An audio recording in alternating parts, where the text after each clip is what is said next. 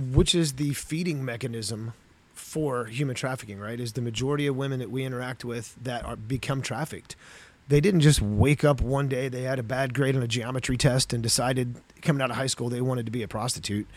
It typically starts with only Sorry. Is that not where you're going with it? No. Oh, sorry. Go ahead. Yeah. No comment. No, we didn't kill Bin Laden. Probably blame me for being an idiot, but... And which you were, which we all were. You have to make it to where crime doesn't pay. You have to deter crime, whether it's crime or terrorism. It's the same principle. You have to clash with supervision. You have to, or nothing will get done. Supervisors can't learn how to supervise, and you can't learn how to respect a supervisor without confrontation. It has to happen. Do not take that out. JV team for life. What's up, everybody? Just want to give a quick shout out to 09 Holsters. These guys are cop-owned, cop-operated, cop-tested, all right, based out of Ohio. They have gear for everything, holsters, equipment. I use them for magazines, radio. They have everything. So you can either order online through them, or you can go on their website and find who sells them in their shops in case you're one of those people that wants to go and physically look at it. On this podcast, we talk about real important issues in our culture. It's hard to do sometimes, and a lot of people don't support us and don't want these messages out there. 09 Holsters supports us 100%. They agree with everything that we say, and they're like, we're down, let's do it. So by supporting them, you're supporting us. And so if you buy holsters or, you need equipment holders, radio, anything you need, go to 09 Holsters, right? And when you check out, use promo code ANTIHERO10Z9. ANTIHERO10Z9. That'll get you 10% off your order. So go show them some love. Thanks, guys. Robert Mott. Robert Mott. We're getting there. Give me a second. Let me light this thing. Does the cigar help out with the vocal cords? It does. It does. As soon as I start smoking it, I turned into Jocko. Good. Yeah, that guy. You save kids? Good. You don't save some kids? Good. Yeah. That was pretty dark. A pedo got away? Good. Yeah, ready? I'm getting ready. Don't rush the light. I got like 20 seconds to talk before you talk. Don't rush the light. Dude, when I did the ABC News interview in Ukraine, I'd never been on international TV before, and dude, some of my buddies were sending me texts Just after they roasting saw you? it. Oh my god, they're like, "Really, bro?" Oh, I was like, they're not just lives. They're they're not just Ukrainian lives. They're lives. Oh.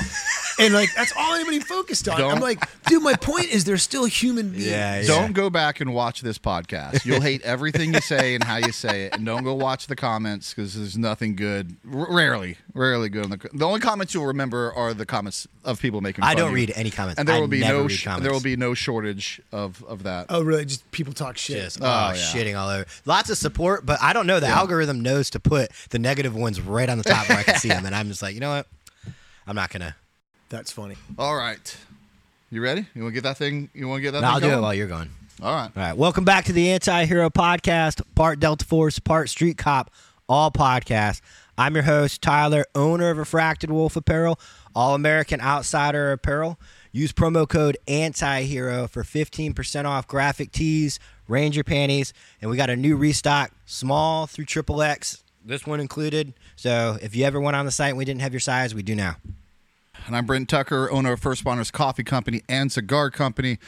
And I want to let you guys know we have a brand new cigar line out, our Delta series. It is what I'll be smoking this episode. They're amazing. Go try them out. Use FRCC15.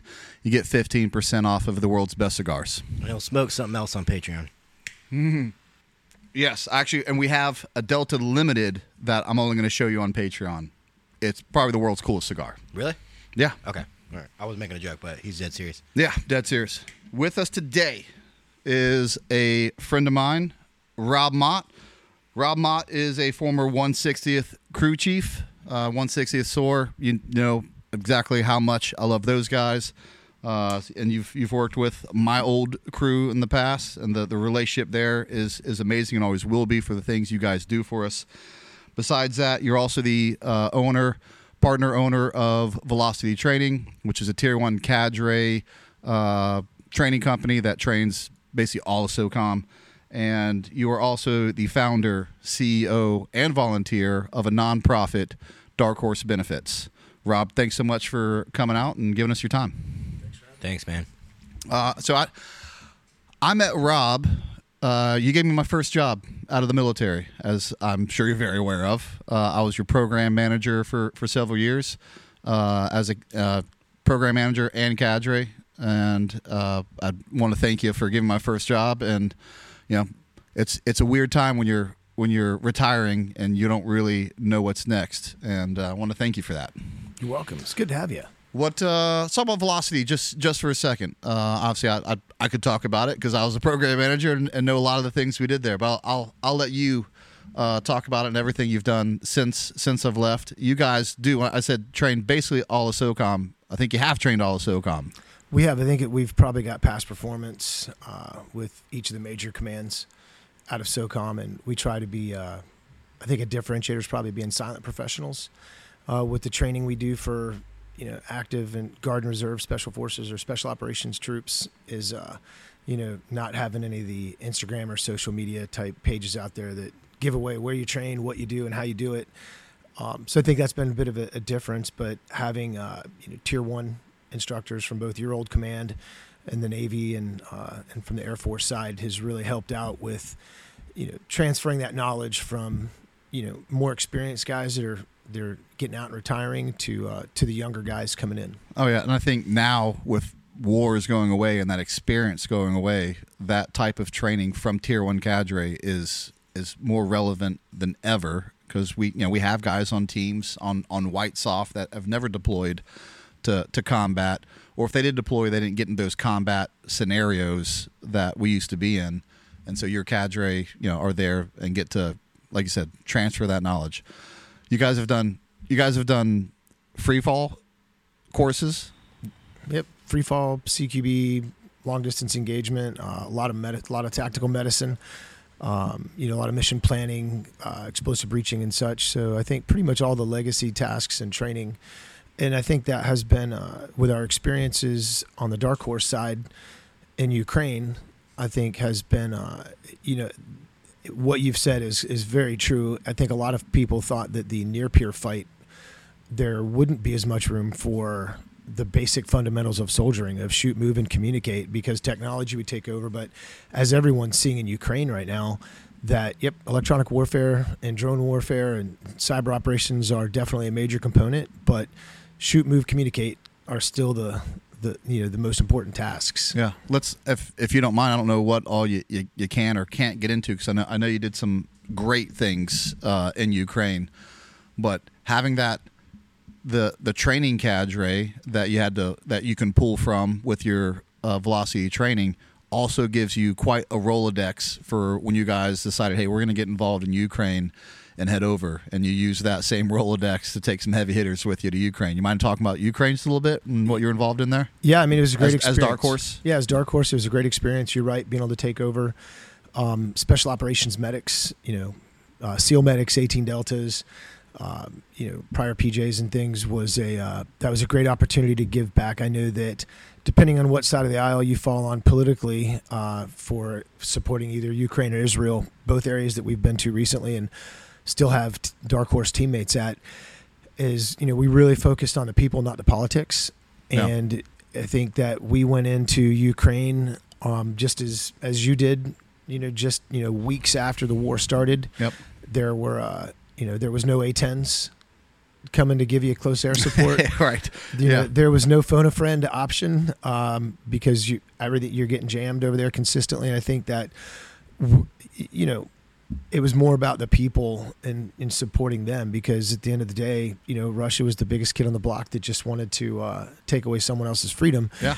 And they're just bullies. Yeah, they're big bullies. And I think that whether or not you believe, $165 billion worth of aid is the right answer or not, is I think that the one thing we can say is that unequivocally watching Ukraine dismantle the Russian army, or at least expose their weaknesses, denigrated their ability to support China greatly.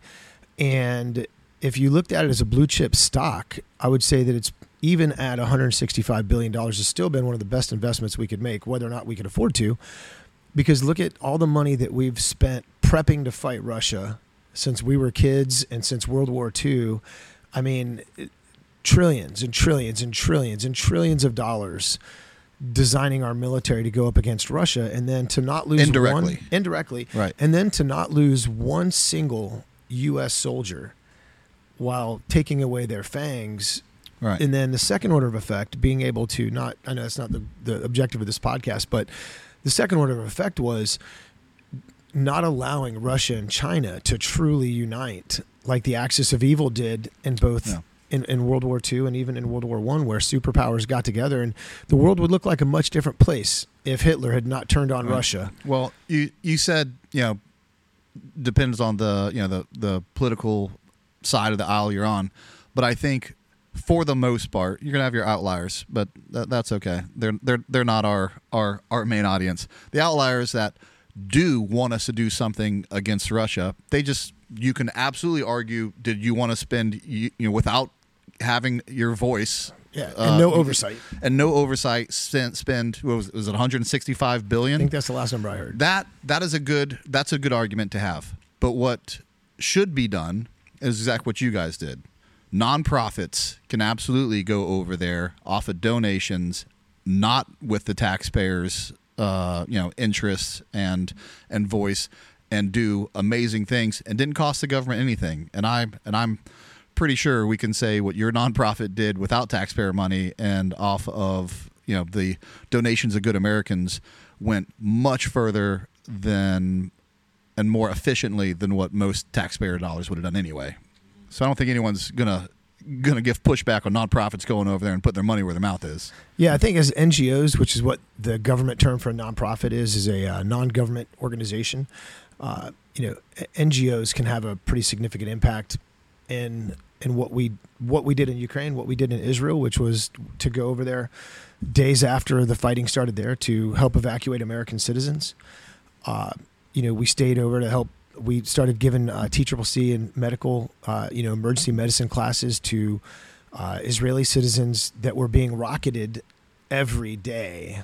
We were there. Yeah. Rockets were inbound, and the Iron Dome's incredible, but it's not 100%. That's right. Yeah. And if one of those, Iranian-built terrorist-backed rockets lands in your kid's playground, if you can't put on a tourniquet, there's a bad day. And there's not a lot of Cat 4 tourniquets floating around in the middle of Israel. So being able to teach improvised tourniquets and improvised, stopping blood flow and hemorrhage loss was a game changer there. Again, using special operations personnel, because the ability to mission plan and infill and conduct actions on even without weapons, if just having situational awareness in that environment and still being effective to assist was really a game changer there too. And it was terrible to watch. A lot of people talk about what happened, what's happening to Hamas and things. One of the biggest tragedies over there was the amount of American citizens left, and I'm not going to say left by this administration. I'm not going to turn it into a political argument, but what hasn't been addressed is how many American citizens we wanted to help. We didn't go over there just to pull out American citizens out of Israel. We wanted and attempted to help American citizens that were trapped in Gaza, blue passport holding Americans with babies that had to sit there and suffer and cower in closets because they were being hunted by Hamas just as much as anyone else. That's right. Well, that's becoming a reoccurring theme, unfortunately, because that's exactly what we did in Afghanistan. And it was nonprofits that went in and rescued, whether it be American citizens or green card holders. And same thing in Israel and Palestine. It was nonprofits that did the lion's share of the work because the American military did not want to get directly involved in either one of those incidents. And I understand that. I do.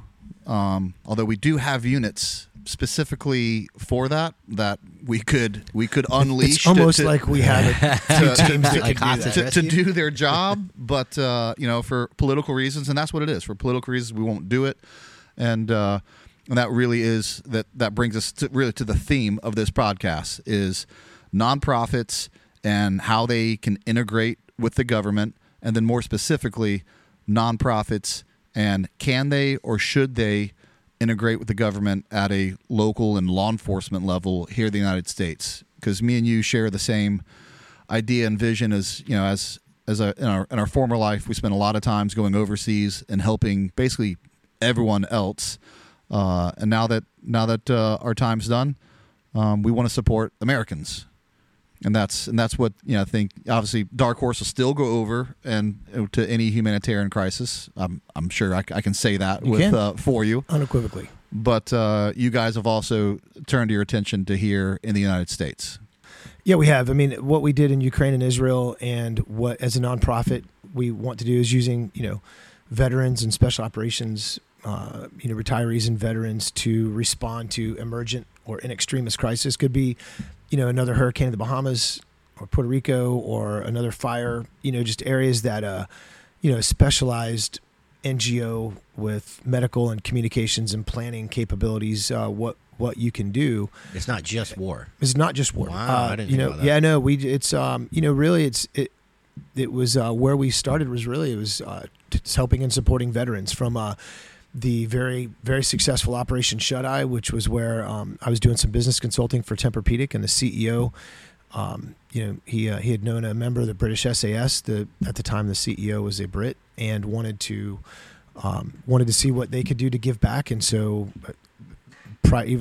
This was several years ago, where they made the donation with Ashley Furniture to give one Tempur-Pedic mattress to every Green Beret, Ranger, SEAL, PJ, Combat Controller, MARSOC, every single warfighter in SOCOM. The pledge was over 6 years to donate over 15,000 mattresses. We're a little over 12,000 right now with our great partner Ashley Furniture to supply, you know, just to support. And that was the largest donation, I believe, on record to SOCOM at the time. Insane. And I'm aware of that because I'm also a recipient of that. Before Yep. I even went to work for Wait, you. you got a mattress? I got a mattress from their program, and then as I was getting out and our relationship started, you pushed a trailer load over to my squadron so I could say thanks to all my former teammates with free mattresses to the whole squadron. And that was awesome. And it's a great program. The C-suite executives over at Tempur-Pedic and Ashley, they firmly, you know, agreed with a very simple equation. You know, if you can sleep and rest better, you can train and recover, you can train harder, and you can, you know, combat more bad guys. So hard to argue with that part of sleep science. Yeah.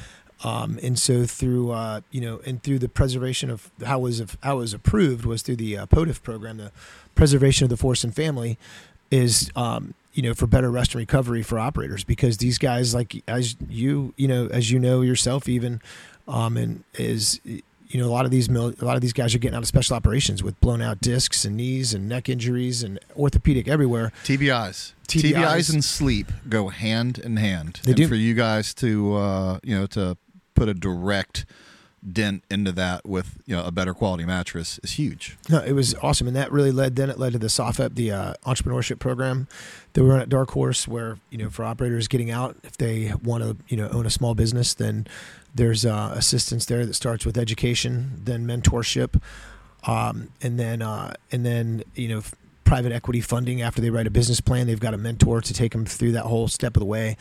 Other successful entrepreneurs that have been networked together through our organization to assist on that part of training for special operations personnel. And I started my business a little bit before that had launched, but after it launched, that was you know, something else that you helped me out with.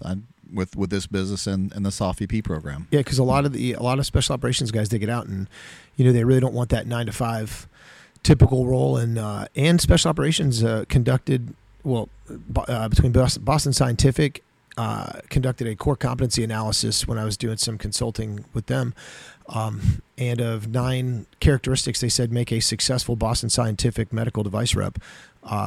They agreed on 8 of 9 will also make you a successful special operations warrior, which transferred directly into being an entrepreneur.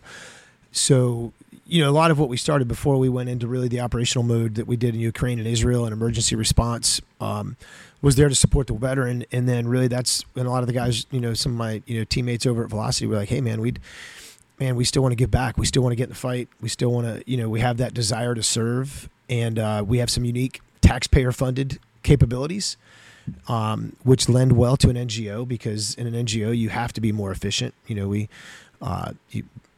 take, you're using donated dollars and grant funding and such to go do good deeds. So it certainly helps if you don't have to pay for that original. We know what training costs. Yeah. I mean, the training that it takes to get a guy in a special operations unit to be able to respond somewhere like what you did with, the other nonprofit that you were with, to be able to respond safely and effectively to an environment like Israel or Ukraine or a hurricane, natural disaster, is, hundreds of thousands of dollars per guy, which is why it's so effective to use NGOs.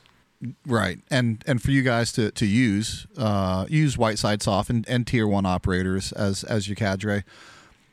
But for you to try to replicate that type of training and experience as an NGO, you couldn't. You could never afford to. So for veterans who are still looking to give back, it's just a perfect fit. They already have the experience, paid by the government. They already have the training, and now their time there is done. And it's just a perfect fit into what you're doing. Thanks. It really is kind of a catch and release. Like, I got you. Yep. I got something for you. And the core competencies it takes to be successful in SOF, and just as a veteran as a whole, right? I mean, just basic training gives you the capability to integrate with people from other backgrounds and walks of life, to be able to just graduate 8 or 13 weeks later, depending on what branch you go to, just moving and communicating and looking the same, is what makes Team Rubicon, successful, right? Is using veterans to respond to emergency situations. And I think, for us, coming out of Ukraine and Israel, going into human trafficking was an area that we thought was a great fit to exactly your point. Is we've spent so much time helping others in other countries, and we saw so much money being spent in other countries. It was almost a shame to watch the amount of money being spent on counter pedophile operations and human trafficking operations in other countries, but not really focusing here. So we haven't even worried about addressing it overseas, because you can shake a stick and hit 10 NGOs working on the overseas mission. So we knew the real impact was to be done is to use U.S. raised dollars to fight a U.S. problem on our soil. And people can get mad at this comment all they want, and I'll stand by it 10 times out of 10 times. I'm not saying that American lives are more important than other people's lives, and we shouldn't go overseas and help out other people. But as long as, whether it's U.S. tax dollars or U.S. donations, U.S. dollars and U.S. American donations being used, and we have a problem in our own backyard, it should be going to our problems in our backyard first. And once we have the problem under control and we're doing great, we can look elsewhere. But until then, I don't know. We did a podcast about this, about foreign aid and how many hundreds of millions and billions of dollars go to other countries. Every country. Yeah. And as an American citizen, it should make you sick. And I don't know why that's not a bigger point of contention with U.S. taxpayers, but I'll keep harping on it until it is. Well, and that was really our approach: American dollars, American lives, and using veterans and prior special operations personnel to jump in the fight on counter pedophile, counter human trafficking efforts. And it's not just us. There's other great NGOs, doing it. There's you've got the Sentinel Group, you've got E3 Ranch, and Covenant Rescue Group, all using a prior special operations type model for great men and women giving back. And then of course there's weeds in every lawn, and so you've got some NGOs out there that aren't doing it right. And we'll give you a chance to talk about that, because I can talk to that as well a little bit.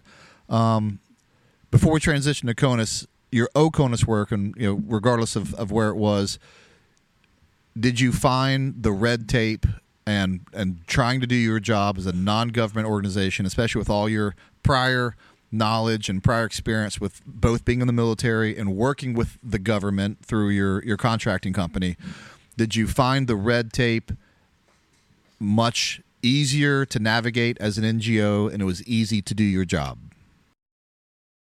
I think in both of our more recent examples, I think that overseas? Overseas, I think it's easier when you're not restrained by some of the government regulations to, as long as you operate within their left and right limits, which were much looser in Ukraine, obviously, because the entire nation was under attack. And, at the end of the day, Israel was much more prepared for a terrorist attack from Hamas than Ukraine was to fight the world's third largest army. Right. Yeah. Big difference, a nation state attacking you versus a terrorist group. And so, but in both instances, we were able to land, sometimes getting your gear and equipment, getting kit, NVGs, things like that, through customs was challenging because they want to make sure that you're not infiltrating as a saboteur. Right. Yeah. Ukraine was very concerned about that. They were. Seeing level 4 plates and nods coming through your kit bags was not something they were too excited about until you clearly established who you were and what you were going to do. And wait, so they were worried about you guys coming in and sabotaging them? Well, they were worried about anybody that was not a Ukrainian passport holder, because there was Russians. Their special operations and intelligence teams were really good at, if you were an American and you had anything that looked like a kit bag, you could pretty much guaranteed you got tagged at the airport, and they knew who you were when you were coming on the Russian side.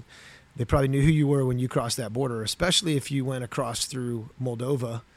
I knew we had a pretty challenging experience and got turned back going through Moldova, because that's basically a Russian. Right. I don't want to say puppet state, because that might offend some of the listeners if they have friends in Moldova. But I mean, they are heavily subsidized. I'm not sure. I can check the analytics. I'm not sure many people listening to this or anywhere can point out Moldova on a map.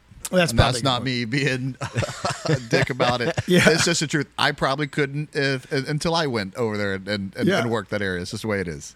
Yeah. I think you're safe. Yeah. Okay. Good. Yeah. It was. It was interesting. Getting in.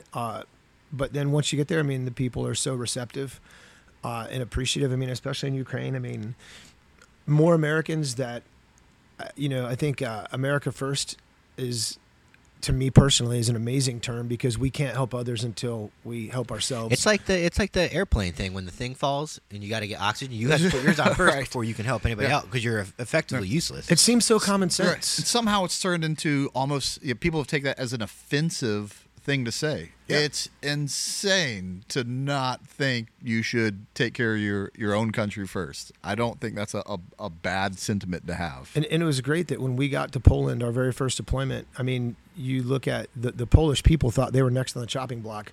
It's easy to make jokes about Russia attacking now, but 3 weeks into that, when we showed up, Poland was sure that, and as the 82nd was showing up, I believe the 82nd was the first U.S. Large division that hit Poland to provide assistance if needed. And when I guess it was at the Marriott there at Warsaw at the airport, let some of his friends know that there was Americans there coming to help. As an American, it was such a great feeling, because usually I think we get made fun of by the Europeans for probably our waist size and some of our eating habits. Until they need us. Right? Our clean teeth and good food. And then, things like that, And so they showed up, and they must have bought every pizza and bottle of vodka, bottle of wine that you could find in a 3-mile radius, and brought it as we were loading up all of our medical gear, because we brought, probably $30,000 worth of IFAKs and tourniquets and things to help, because we knew what the problem set was going to be. So an IFAK, individual first aid kit. Yep. Yeah. And so it was great to to see that response from them, knowing that it was, hey, it's not just American, it's not just the American military that's going to help you, but also American citizens are here to, help Ukrainians defend freedom. And it's not a stretch to say that the American people are the most giving people in the world. 100%. That we were over there because of too giving. Too giving, right? I mean, and I'm sure someone will say, there was this British nonprofit and this other nonprofit, this other. There were other people do the lion's share of the outside help coming to of outside help coming to help Ukraine was America. Yeah. We should be proud of and that. And if you don't know how much you're giving, go look at your pay stub, and then you'll see how much you're actually giving. Well, kind of like NATO, right? I mean, it's American generosity leading the way again, this time from a nonprofit standpoint. Also, I really want to bring that up. Your work in Ukraine, because a lot of people, when they think of nonprofits, they think of the Red Cross or the World Kitchen, and like these and very important, massive organizations that do amazing work. I saw them over there, but they were there in very safe areas. They were there on the border or on the Polish side of the border, giving clothes and food to people, and that's needed. But I don't think people understand that there are tactical nonprofits out there as well on the front lines, dodging artillery fire. And if you think that's just a scenario, it's an actual scenario. Like I'm not just pulling that out of the air. You were dodging artillery fire, and we were. And the only thing I can say, the American Red Cross wouldn't have got as large as they have if they hadn't done something great. The one thing I could say about the American Red Cross really in Ukraine was they had great coffee. There's multiple times that we'd see an American Red Cross checkpoint in a very safe area, right, nowhere near the fighting, which is where they should be. Yep, they should be. Yep, that's not what they're there for. It's not what they're there for. It was honestly disconcerting to see so many social media bloggers and posters at the Polish checkpoint, where it's nice and safe, and they would have somebody that looked European come over and hand them some gear and take some pictures and, hey, look, we're at the front lines, Tim Kennedy. And man, there's so many of them. There was as many NGOs taking pictures as there were from the news outlet. But it was funny. What separates the rock stars from the groupies is, did you go across that border? Well, I'll go one step further. They may have went across the border, but they went about as far as Kyiv. Lviv. I'm sorry, I meant Lviv. Lviv they went as far as was where- Lviv, and I spent a little bit of time in Lviv. You 'cause that did was your first night in? That's right. We actually had a safe house there. Yep. And we would do our child rescue operations out of Kyiv, and we'd bring them the children back to Lviv. And the amount of people boasting that they're in the war zone in Ukraine, and but not leaving out the part that you're in Lviv. Lviv was nothing changed. Everything happened either at Kyiv or in the border. Kharkiv, Bakhmut. I mean, everywhere. Zaporizhzhia, the Donbass, Donetsk. I mean, that was when you met NGOs. Like we met the CEO of and his 2I CEO. We met Adam and Brian from E3 Ranch. A former pro baseball player out there doing great work at the Flot, not back in not Lviv, where it's safe, in the rear taking with the pictures, gear, posting on social media. I mean, and he was out there working with the Ukrainian Foreign Legions. That's how we got to meet them, and just continued to do great work. I mean, that's really where we started kind of working together on some stuff with them. To this day, still doing good work over there. So there you guys are working at a granular level overseas, and you've taken that back with human trafficking here in the United States, and that's what we're going to get into next. Was probably a good time to take a small break and talk about our good and bad here in the States. Yeah, there's been a lot happening in the world of police work in the last couple of days. So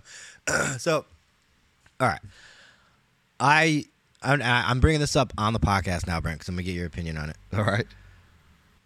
We talked about the toxicity of law enforcement with one of our last guests, and everybody in the comments agreed that it is super toxic. And they're like, yeah, call these people out. All these people that are just creating a toxic work environment. And then I realized when I do dumbass cop of the week, I'm kind of being toxic. And my biggest argument on that show, I was talking about people making judgments that weren't there. Now I know I sound like Rob O'Neill right now, but they weren't there. So I was like, what makes me podcast God, and I can decide who's a dumbass and who's not. So I figured I'd start calling this segment "What the Hell Happened." I'll take that. Because right. I was wondering where you were going with that. What the hell happened? Most likely, was there some dumbassery involved in this? What we're going to talk about, probably. But like you said, people reach out into our inboxes all the time, and we talk about people, and they contact us. They go, "That was me," and you're like, "Oh," and then you kind of get another story, and then you start feeling for that person about what they went through. One bad decision that they made is now probably going to ruin their life or ruin their career. And it wasn't intentional. They just made a bad call, whether it be training or something like that. So I figured we'd call it what the hell happened. All right, look at us growing up right Yeah. before your eyes, maturing. I'm proud of you. Though there was 2 incidents this week. I'm going to start off in Houston, Texas. All right. 2, not that this matters, but just so people know what I'm talking about because they've probably seen the videos. 2 female deputies show up to what they think is a burglary in progress. It comes out as a burglary in progress. All right. They go guns out. They walk up to a 2nd-story apartment up the stairs. Both their body cams are rolling. They see a broken window. Okay, now they're going to, in their head, burglary in progress. Somebody comes to the door with a gun.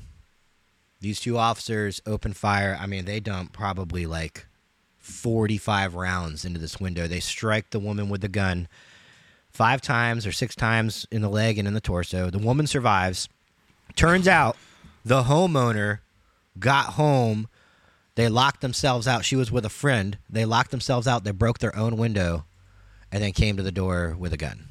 Now, this is the perfect example to talk about qualified immunity, because this is why cops have qualified immunity. Whether or not you think these 2 cops shouldn't have opened fire, they saw a threat, they took action. We're not talking about that.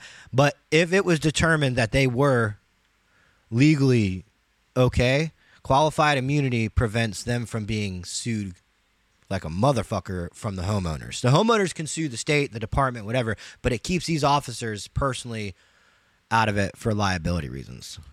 Man, that's a tough one. Because as I go back and forth in my mind, and I'm sure we'll attempt to get ahead of some of the comments here, is they're going to say, well, why didn't they announce? If they would have announced, she probably wouldn't have come to the window with a gun. However, if you're on the other side of a window and you can't see in, and you believe there's a suspect on the other side of there, surprise and cover is what you have going for you, and announcing takes that away. So I don't necessarily know the right answer on this. Well, I'll tell you what we do in my agency I work for. What we would have went to the residence, determined that there's nobody innocent inside, and if we think that there's somebody inside that just broke in, you surround it, blacked out until everybody's ready. You light it up, you get the bird of the year, and you start making announcements. Right? They're inside. It's property. There's no one's life's at risk. You call them out. They come out with their hands up, and you take them into custody. You said they probably moved too fast rather than. But that's fleshing when out the you're unknowns. a street cop, man. You're in your tunnel vision. You're in there. That's your job, is to go stop those people. Yeah, I know that's a tough one. What the hell happened? That's the question. If any of these cops, these 2 female cops, see this, want to reach out and give us their side of the story, we'll have them on. The other one's a little more cut and dry. The Acorn incident. We can't. There's no getting ahead of this. This has been memed within 48 hours. The craziest, most funniest memes. No one died in it. I believe this happened in a county in Florida, Okaloosa. I don't know. And we're back to Florida. And deputy handcuffs, arrests a guy, detains him, handcuffs him, puts him in the back of the car. Most of the video clips start with the guy's in the car, the cops walking by his own car with bad guy in it, and then all of a sudden he fucking Hondo rolls and just starts dumping his gun into the car. And without any context, you're like, what the hell's going on? I guess they did a mini investigation at the scene to determine that an acorn had fallen from the tree onto the car and made a sound like that. And this guy, maybe you don't know. I don't know if he's a combat vet. If that sent him, maybe he's not right for law enforcement, and that sent him into a PTSD frenzy, and he just unloaded into this car. I believe he struck the guy once, but the guy's okay. He's going to live. Well, I hope he gets reprimanded for poor marksmanship right off the bat. The other problem I have, again, a little more cut and dry. I know people don't always like to hear me make parallels between special operations and law enforcement, because there is a lot of things that are different. It's not the same job. There's a lot of things that are the same job. For instance, when I detain someone and I handcuff them and we search them thoroughly, and once we put them in the vehicle, I could hear gunfire, and the first thing I'm not going to do is turn around and shoot the guy that I just searched and handcuffed, because he's off my list. So I'm going to look everywhere else first. That's just me. Maybe I'm being too. Well, that and I don't know about overseas in the special operations world, but here in the States, you put handcuffs on somebody, they're yours now. Their safety is on you. There's another parallel. I can't go shooting people in handcuffs either. Surprise, surprise. The comments always kill me about, well, I can't just go in and murder everyone. Neither can I. Stop saying that in the comments. Also, target acquisition is probably, a parallel. Right. Yeah. He still has to as a law enforcement officer or me as a member of the military, you have to identify what you're shooting at before you. He did. He was identified a Tahoe and he shot at it. So let's talk about something a little more positive, and this one, with on the heels of those two, I actually now wish I'd have picked something more positive that was specifically police related to counter these two instances, but it's not. But it's recent, and it's something I love to show and talk about, because there's one thing I hate more than anything else. Complain to you about this all the time, is when we have these incidents, these, whether it be the good cop or bad cop, and you see these bystanders sitting around filming it. What they could be doing is helping out the situation. And no one does. Well, the Kansas City Chiefs were having their Super Bowl party, and a pair of gunmen open up and I believe kill 8 people. Well, one of the suspects that got apprehended were apprehended by citizens. The old citizens arrest. So good cop of the week goes to the citizens of Kansas City. Good job of seeing something and helping out and detaining that guy until cops could get there. Yeah, and I always talk about being a wolf amongst sheep. A sheepdog has its place. A sheepdog, and I'm not saying all cops are sheepdogs, but it's a mentality thing. A sheepdog's going to stand around dressed as a cop protecting the flock. That's from wolves, right? A wolf among sheep is going to go see a wolf and go attack that wolf. That's my opinion. That's what my whole apparel company is based off of, is just a mindset.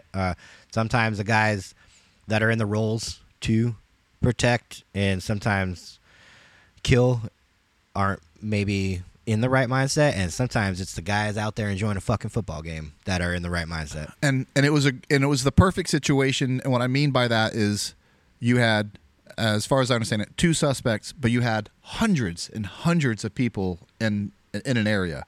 So the good people of the city could have easily overwhelmed this one suspect. And even though a ton of sheep were running away, they still had the numbers, and a few guys said, you know what, we can take care of this. They said send it. Yeah.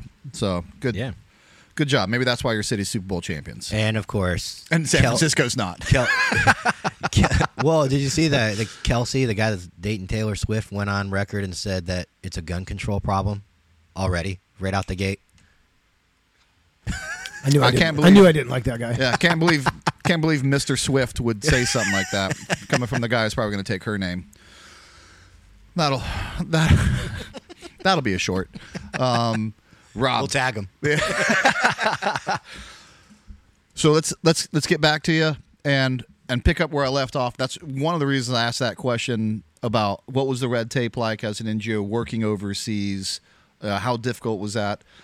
Once you started to turn your attention to a CONUS problem, was that drastically different, or because of your background of already working within the American government, like you just knew that you were going to have to be above board and go through a whole bunch of things and got ahead of that? Or what was that process like starting to work here, CONUS? Yeah, I think that's the most challenging part, is doing it the right way here at CONUS. Is there's the groups I mentioned before, Sentinel, E3 Ranch, Covenant, doing it the right way, working with law enforcement, not doing it like OUR, who works, which is why they're on so many numerous criminal indictments right now. What's OUR? I think you said Operation Underground Railroad. Okay. Who they made that movie, the movie Sound of Freedom. Yep. Which is a great movie to bring awareness to the cause. I mean, not calling the guy out. Well, maybe I am a little bit. There was no witnesses in the movie. He single-handedly invades. Here we go again. A Colombian, what could be the FARC or some terrorist type organization.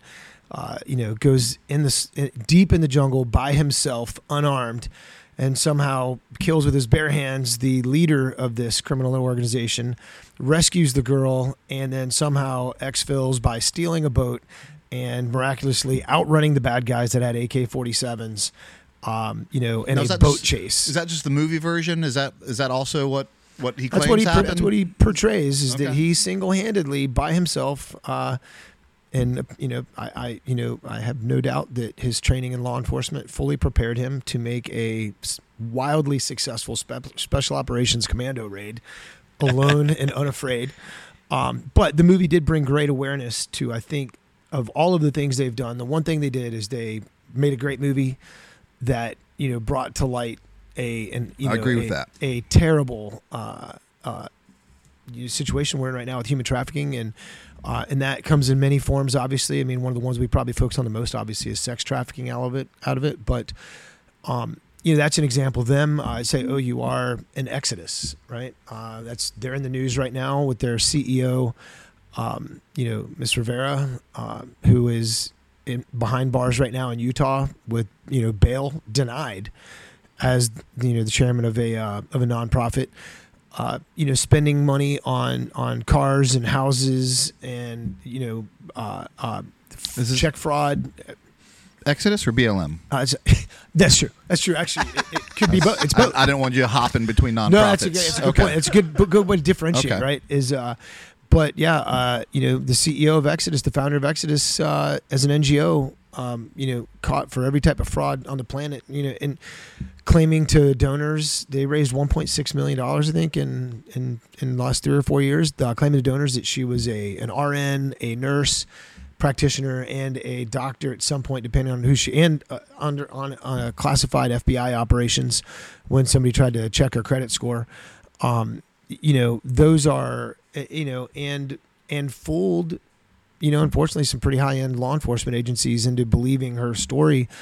And, those are examples of what an NGO should not do and how an NGO shouldn't interact with law enforcement in America on U.S. soil, because we have freedoms, and, that law enforcement is there to protect, and the laws are there to protect our citizens from being arrested without due process, without, all the rights that I feel most Americans take for granted. But those rights protect, unfortunately, criminals and the innocent alike. But if you don't work within the framework of the law, then you end up right where OUR and Exodus are at.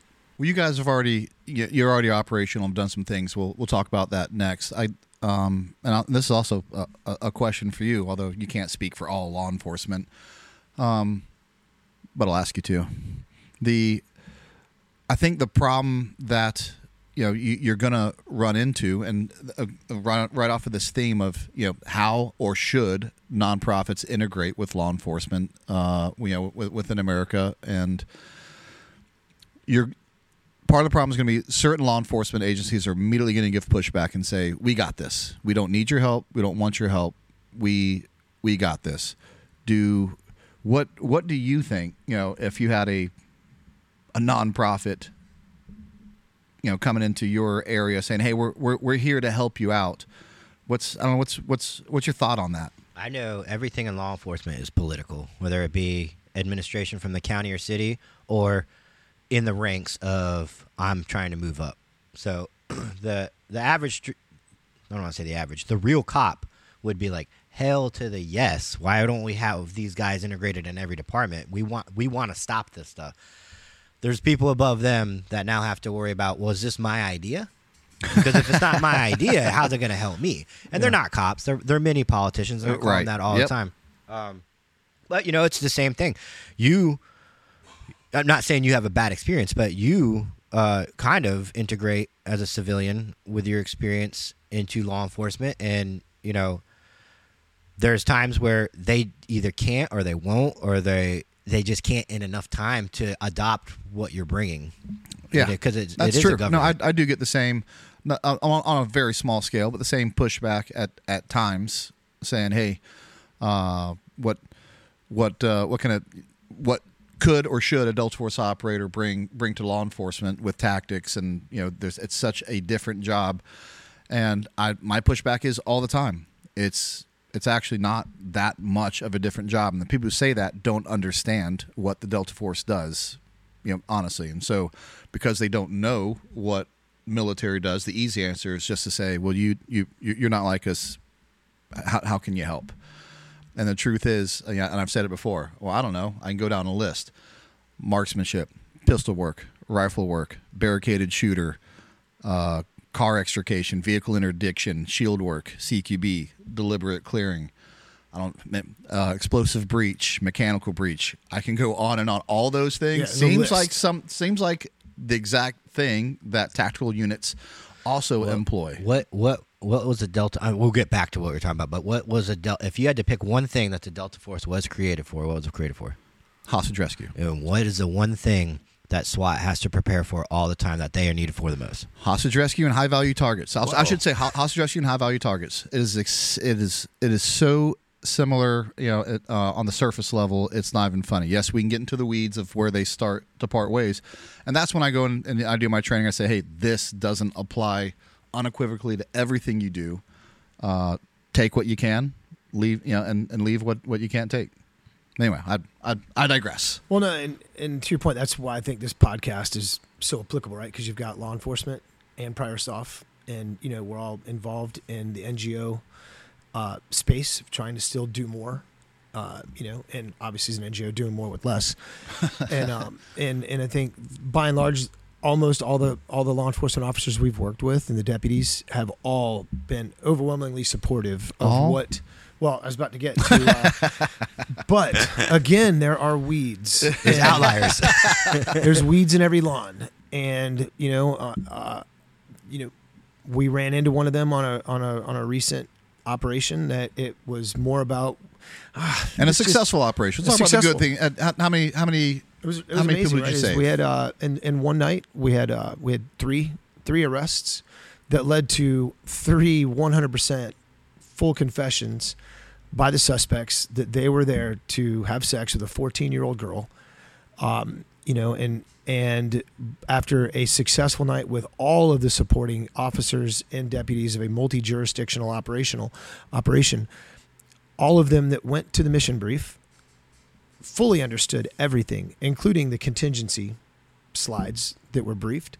But there was one lieutenant that didn't make the brief, but ironically still had something to say after what we thought was a very successful night out, and with two predators, two pedophiles. Predators, yeah, predators. What they are. Yeah, locked in to show up at 10 a.m. and at 12 for a date with Dark Horse. This lieutenant convinced the chief that because we blew our window, we missed our end of mission window by 15 minutes the night prior. I mean, these officers and deputies volunteered their time. A lot of them were doing it off duty because of the support network. The way that we were going about our mission that night took a lot of folks. More than, it was the Dark Horse team and law enforcement. And I guess it was a little late, it was after midnight, but we broke when we said mission index for the evening would be by 15 minutes. For a small, unfortunate reason that we had suspect number 3 in handcuffs being processed. Sorry, we ran a little late. There's a thing There's called variables in here. Yeah, I mean, it's called like Miranda and due process, things that you would expect. Might take a little bit of time. Yeah, maybe, you would expect a lieutenant. Right. I mean, a lieutenant in his organization, he did just lose a nearby sheriff election to a real officer, a real sheriff. Maybe reasons like this. Maybe reasons like this could be it, because it. maybe the community in that county saw through this, sheep in sheep's clothing. I mean, honestly, I don't even know if sheep is fair to sheep to say this about him. But so the next morning we just get a text, in the chat group, wouldn't even take a phone call, canceling day 2 of our mission. And because we did two things. We did a vehicle takedown, which was briefed in the contingency slide. Yep. MDMP like the back of your hand. We Military decision-making process. Yep. Is that according to all of our steps in the course of action, our contingencies for what could go right, what could go wrong. Because nothing goes as planned. Nothing goes as planned. There's always a variable, and the other reason was that he thought that we did because we Rolexed to a vehicle takedown versus the primary method of what we wanted to do. Trying not to say too much to give away more than Chris Hansen these days. That guy, you should have another podcast on what he's done to deter good law enforcement against pedophiles just to make a buck. But I think that we're all about calling people out. Yeah, you should get him on the show and ask him why he had, why he thought that was such a good idea to give away law enforcement's greatest tricks. Yeah. Basically a handbook for pedophiles.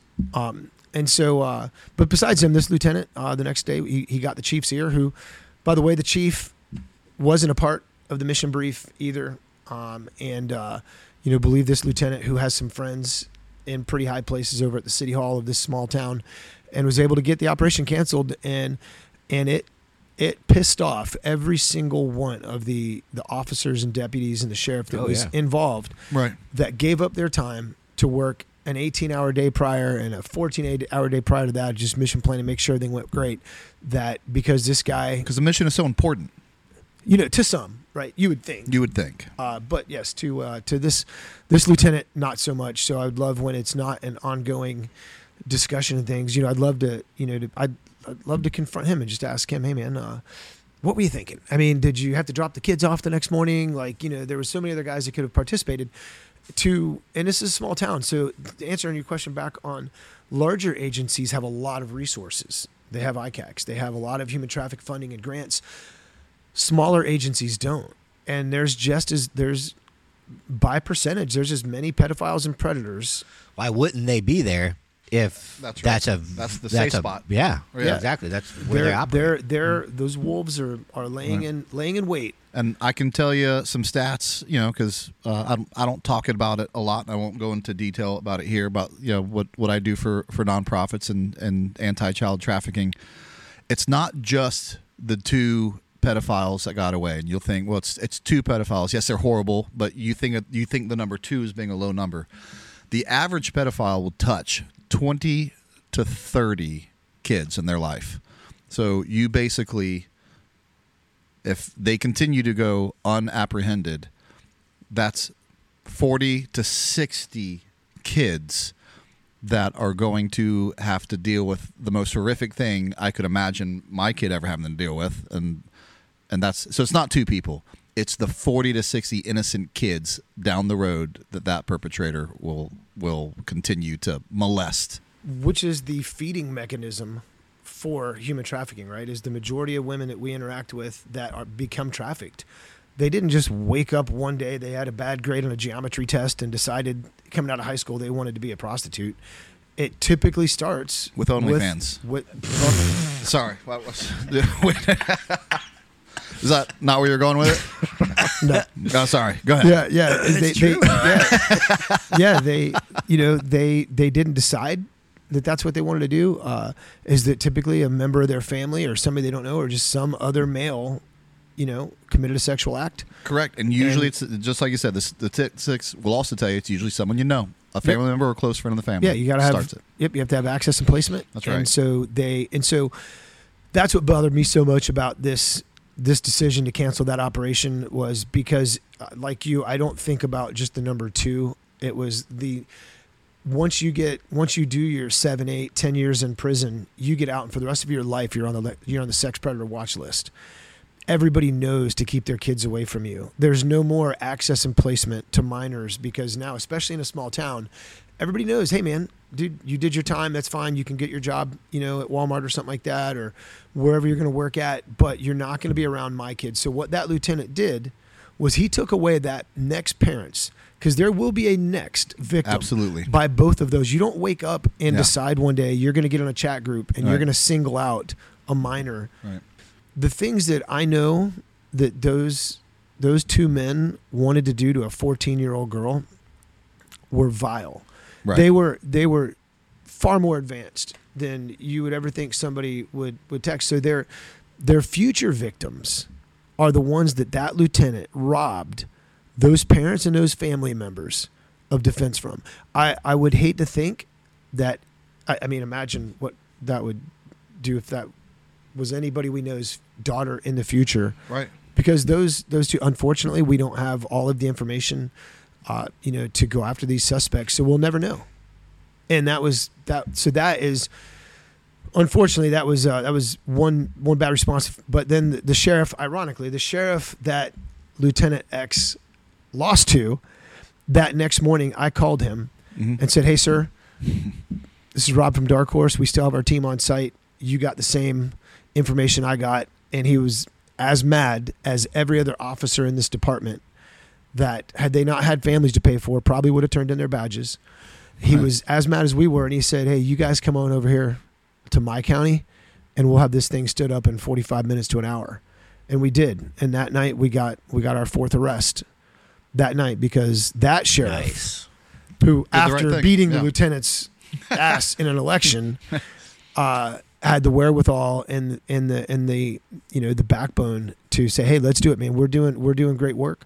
Let's continue mission." Well, I know this is hot off the press, so to speak, for you, this operation and this going down, which is why we're not mentioning the lieutenant's name, because there's more that has to come about this. But when the dust settles on this, we will have you back on, and we will put out his name. It'd be great. Do you want everybody that's listening to this to avoid putting his name in the comments once they hear this? Well, we can ask them. I guess not that's to. outside of that's your control. I mean, that's nothing I can control, and if it wasn't true, I wouldn't say it, knowing that there are so many viewers and attendees to this podcast that, there's always the armchair quarterback. And so, since I was there and was on comms with this decision that was driven by this lieutenant, who even he wouldn't even allow a phone call. And the chief of police. Well, it's because it's showing his guilt. And for the chief of police, there's no way he can confront you about it. To make a unilateral decision that affected, as you've just stated, and what you stated was a statistic that I've heard is on the low side, right? 20 to 30 women over their lifetime of predators. One of the arrests, which is public knowledge now, was a 70-year-old man. 70-year-old man coming to have sex with a 14-year-old girl, who was ironically the city planner in a town nearby, who, by the way, has an opening now for new city planners. Good. They're taking applications. Yeah. And this, this, over how many women, how many minors, how many children has this 70-year-old man taken advantage of in his lifetime? So, to be honest with you, I don't want to think about it. I mean, it's disgusting. Disturbing. Yes. Me and Brent talk about this sometimes, and we're both kind of like, because we have our opinions based off of our experience, so we're a little biased. Trafficked prostitutes. In my line of work, I come in contact with them a lot, and one of the first questions we ask them before there's any type of criminal investigation: are you being trafficked? I went to training provided by the state police here that was introduced by a high-level admin guy, and there's like 200 of us in the class, and the speaker was a blue-haired, overweight woman who naturally, a lot of people like to tell cops what to do and how to do it, and she was pretty much the entire time saying that you guys need to do your jobs differently because I was a victim. So we're like, okay, we're all listening. And she talked about how not only once, not only twice, 3 times she fell for a man that trafficked her. And I'm like, I get it once. I get it maybe twice. But 3 times, 3 times she fell in love with somebody that in turn trafficked her. And at some point, I just like to think that maybe there's some kind of personal responsibility to that. If it's past one act, or maybe 2, but 3. It seems like there would be, and I'm not saying anything bad because I know that's a sensitive topic, but of the women that we've run into, I would say of independent versus trafficked or pimped prostitutes, I can't imagine falling for the same logic 3 times and saying that you're a trafficked, to think that I mean, sometimes it may just be politically or advantageous. It might be advantageous for her to say that she was a victim 3 times. I mean, there's got to be some personal responsibility to this. Because we talk about what is it? The recidivism? I can't say that. Recidivist. And Yeah, recidivism. I mean, and I get it. And sometimes I'm not saying they aren't victims because they go back to the lifestyle, because the lifestyle is easy. The lifestyle they know. When we take them out, law enforcement or an organization like yours, when they take them out, they remove them from almost essentially their life, and they relocate them. They give them, and that's hard to do. And to get through that as a victim, you have to really want it. And I feel like sometimes they just go right back to where they were. Yeah, I think 3 would be tough from what we're seeing. And there's there's some other NGOs we work with that have been doing it even longer than we have at Dark Horse. 3, it seems like would be a decision. I feel like it's sort of, I don't really get to vote because I've never been trafficked, but I would say that's the great thing about law enforcement right now is really taking it. They're by saying that the first question you ask is, are you being trafficked? That right there shows that law enforcement's taking the right steps, because there is a difference, I believe, between the independent prostitute who is making her living how she wants to do it. In the world's oldest occupation. And I'm not here to judge, but I would say the ones being trafficked that are being, I mean, there's women that we've interviewed with in accordance with law enforcement SOPs. Our guys on staff that conduct these operations are law enforcement professionals. We're on official, sanctioned missions, which is the way to do these things the right way, right? Not do it the OUR way, which is where he literally told a member of the Attorney General's staff that I can do more without a badge than you can with one. Shocker, why they're being criminally investigated now. Is that when you work with law enforcement, Poking the bear. Yeah, exactly. I just don't even know why you would say that. Yeah. Even if you felt that way, why would you ever say that? Yeah. And that is the great thing about law. Like, we're able to do some of the things administratively that a smaller agency can't do, which is a great application of an NGO's resources and time and expertise that a lot of these agencies that don't have the assistance can't do it. But back to your question, when we meet these women and you ask them, hey, within 3 to 5 questions, you can figure out if they're being trafficked or if they're independent. If they're independent, we just give them our information, hey, and ask them, hey, could you let us know if you see other women, in this case. And it's unfortunate that a woman that's an independent prostitute probably got there because of pedophiles. Yeah. I would say by and large, again, they don't fail a geometry test and wake up one day saying, I want to be a prostitute. Is that what's right and what's wrong emotionally has been adjusted. Something's gone awry as in a their minor. life. So to me, attacking, which is why at Dark Horse we try to spend time on both sides of the ball, offense and defense, that we know that the root cause, if you do a basic root cause analysis, the root cause of how a lot of these people end up in human trafficking, being sex trafficked, is because of an intercourse or interaction with a pedophile. Which was what was so heartbreaking for that lieutenant to make the decision he did of unilaterally taking away the defenses from those parents in that community that pay his salary. That's right. To over ego prevent 20 to 30 parents by these 2 predators. It was insane. So, but the women that are being trafficked, when we interview and talk with them, it's the most important part, I think, of what we do at Dark Horse. It's not hard to make the save. It's making the rescue is not the difficult part. It's the rehabilitation on the backside. Brent helped us put a lot of it together. He helped me design a lot of our plans on the backside of the logistics piece for a 2-year, first addiction counseling, because a lot of these pimps, and what makes it's so sickening. I've talked to women that said they had to turn a certain amount of tricks before they were allowed to eat that day. These gorilla pimps, gorilla pimp is a real term. It's a pimp that he is very forceful. He's very demanding. They keep a very tight leash on the girls in their control, and their power is food. It's drugs. They get them hooked on meth and heroin, and then at the end, what's the most disgusting statistic is that a lot of times they'll give these girls at the end of their useful life as a revenue bearing asset, then they'll give them a hot load of whatever their drug is. They've got them addicted. And so they commit suicide, and it's not tracked as a homicide. And so, because at the end of 5-6 years on heroin or methamphetamines or whatever, that's, You're not on the A team anymore. you're not on the A team. No, yeah. You're on the B squad, and your teeth are missing, your cheeks are whole, sunken in, and he can't get top revenue, so he's not going to give up an apartment slot to you That's right. anymore and Yeah. pay for your care and feeding. Right. If you're going to take up team spots on the team that he can make more money on.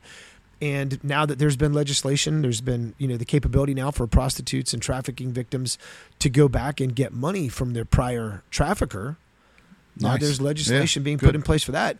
It's better to just essentially murder your former staff, if you will, than let them come back to you later for back taxes on employment. Well, it sounds like you're doing it right, and as I knew you would, since I've known you for a long time now. And why it's so important for these other nonprofits to do it right, because when other nonprofits do it wrong, it's going to impede your ability to come in and do things right, because the narrative of someone else doing it wrong is going to to shadow your efforts. You've talked about OUR, and I'm going to talk about them a little bit more. I believe, like a lot of nonprofits, they started out with the right intentions and doing things right. And I'm sure they've done a lot of good things. I'm sure they have.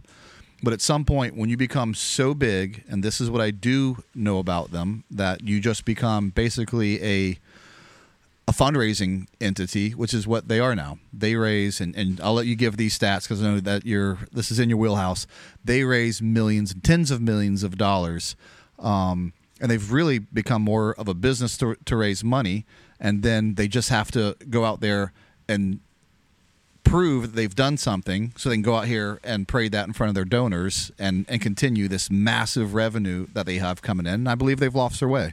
And once that starts to happen, and I will tell you, I won't just talk in generalities, I'll tell you specific incidents. For instance, there is a long well-planned operation that was going to take down several pedophiles in a whole ring simultaneously. They had been working on this for a long time, and when it came time to do the action, OUR shows up day of, wasn't part of anything, shows up day of with a camera crew and basically threw their guys in there for photograph opportunities, took pictures of it, took credit of it, as if it was their operation, paraded it to donors and said, look what we did. And they basically just showed up for a photo opportunity and took the credit of a nonprofit that was doing it right. I have a big problem with that. And I can tell a few more stories, but we're already over an hour, but I don't know how much more you need to hear about what they've turned into. Well, OUR is, I think, like a military-based nonprofit that has become massive and was in the news for having $200,000 parties and annual retreats. I think a lot of what you want to look at when you're looking at NGOs is there a CEO that makes $200,000 a year that money's not going to the mission? I mean, are there full timers? Are they grossly overpaid? I mean, everybody has a mortgage. Yeah. Everybody should be compensated fairly for what they do, and so that's why you have to raise money as a nonprofit to pay people fairly.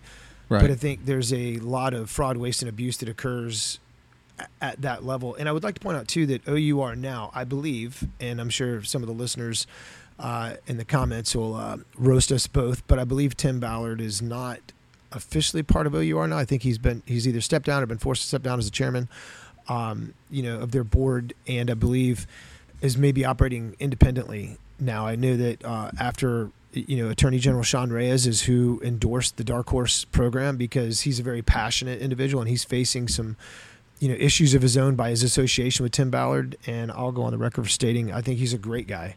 He trusted Tim Ballard in what he was doing, and he wanted to help do the right thing. And so AG Reyes, did endorse him and went on some of his missions. He traveled outside of the United States with him and such. And OUR, I think, just lost their way. I think that's when they started doing things, to appease their donor base. But you're right, back to statistics, it was either 46 or 44 or $48 million they brought in. You can see it on their Form 990s that they brought in over $40 million last year. And, and they say on their website, they don't do U.S. operations. I think that how did they get? I mean, and it is incredible. It's a needed mission to go overseas and care about other children, and to fight that. There's lots of nonprofits that focus their efforts overseas. Me personally, we wanted to focus on American children and American women and victims, but there's a reason that they had to go overseas and do it, and it's because they got chased out of the U.S.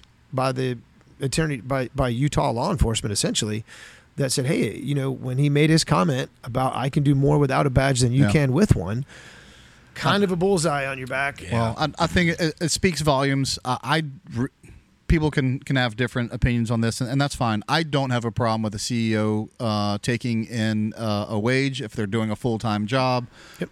I think we can all agree $200,000 is a lot of money for someone who's supposed to be in this for the right reasons. You can't start a nonprofit to get rich. $200,000 is just a lot. And I do know some of your donors, and you have some heavy hitters in your donors. How much you make, Rob? 0. You don't make a penny. No. Wow. I think I just think that says a lot. And I would say too is probably why we're sometimes a little slower, to do things. I mean, I have a day job at Velocity, so I'm fortunate. I think that you're right. There should be a CEO, and an organization grows to a certain size, and that is our hope at Dark Horse, is to raise the funds for me to hand it off to to somebody to do the job and be compensated for it, because they can put full-time attention to it. And me personally, starting Dark Horse, for personal reasons of wanting to give back, I just didn't ever want to get compensated for it. But if I ever did, take a full-time slot for it, it certainly wouldn't be $200,000. Right. And I probably put in full-time. I think I probably log 40 hours a week, if not on average, for Dark Horse now. But, again, I agree with you, that there needs to be somebody to run it full-time, for a nonprofit to be effective, especially in what we're doing now, staying within the left and right limits of U.S. law enforcement. I mean, because overseas you can buy an entire law enforcement agency for $100,000. So, but their citizens don't have the same level of protection that ours do. And, so to do things the right way, you have to have somebody running it full time. Rob, I can't thank you enough for taking time out of your day, coming here, telling your story, talking about everything. Yeah, I think awareness is usually something. Just to be honest with you, people throw around it a lot. I'm like, well, what does awareness get you? Do something about it. This is something where I don't think people know what's happening in their own backyards, and knowing about it actually can have an effect rather than just turning a blind eye. And so you're both bringing awareness to it and going out there, putting your money where your mouth is, and going on operations and stopping what I think is the most vile of our society, pedophiles. Thanks, brother. Hey, Thank you. Thanks for having me. Anybody that wants to participate or be involved or donate, where's the best avenue for them to go? Our social media, our Instagram is darkhorse.benefits, and then our website is darkhorsebenefits.com. Okay. Please go there. And then we have a friend who is in Montana. He's going to be currently unemployed here soon. His name's Rob O'Neill, and he was wondering if you would hire him. He can do some great PR stuff for you. He can do some solo rescues and raids, and then write a book about Tim it. Ballard's got nothing on Rob O'Neill and his solo stuff. He has a great Rolodex. Yes, yeah.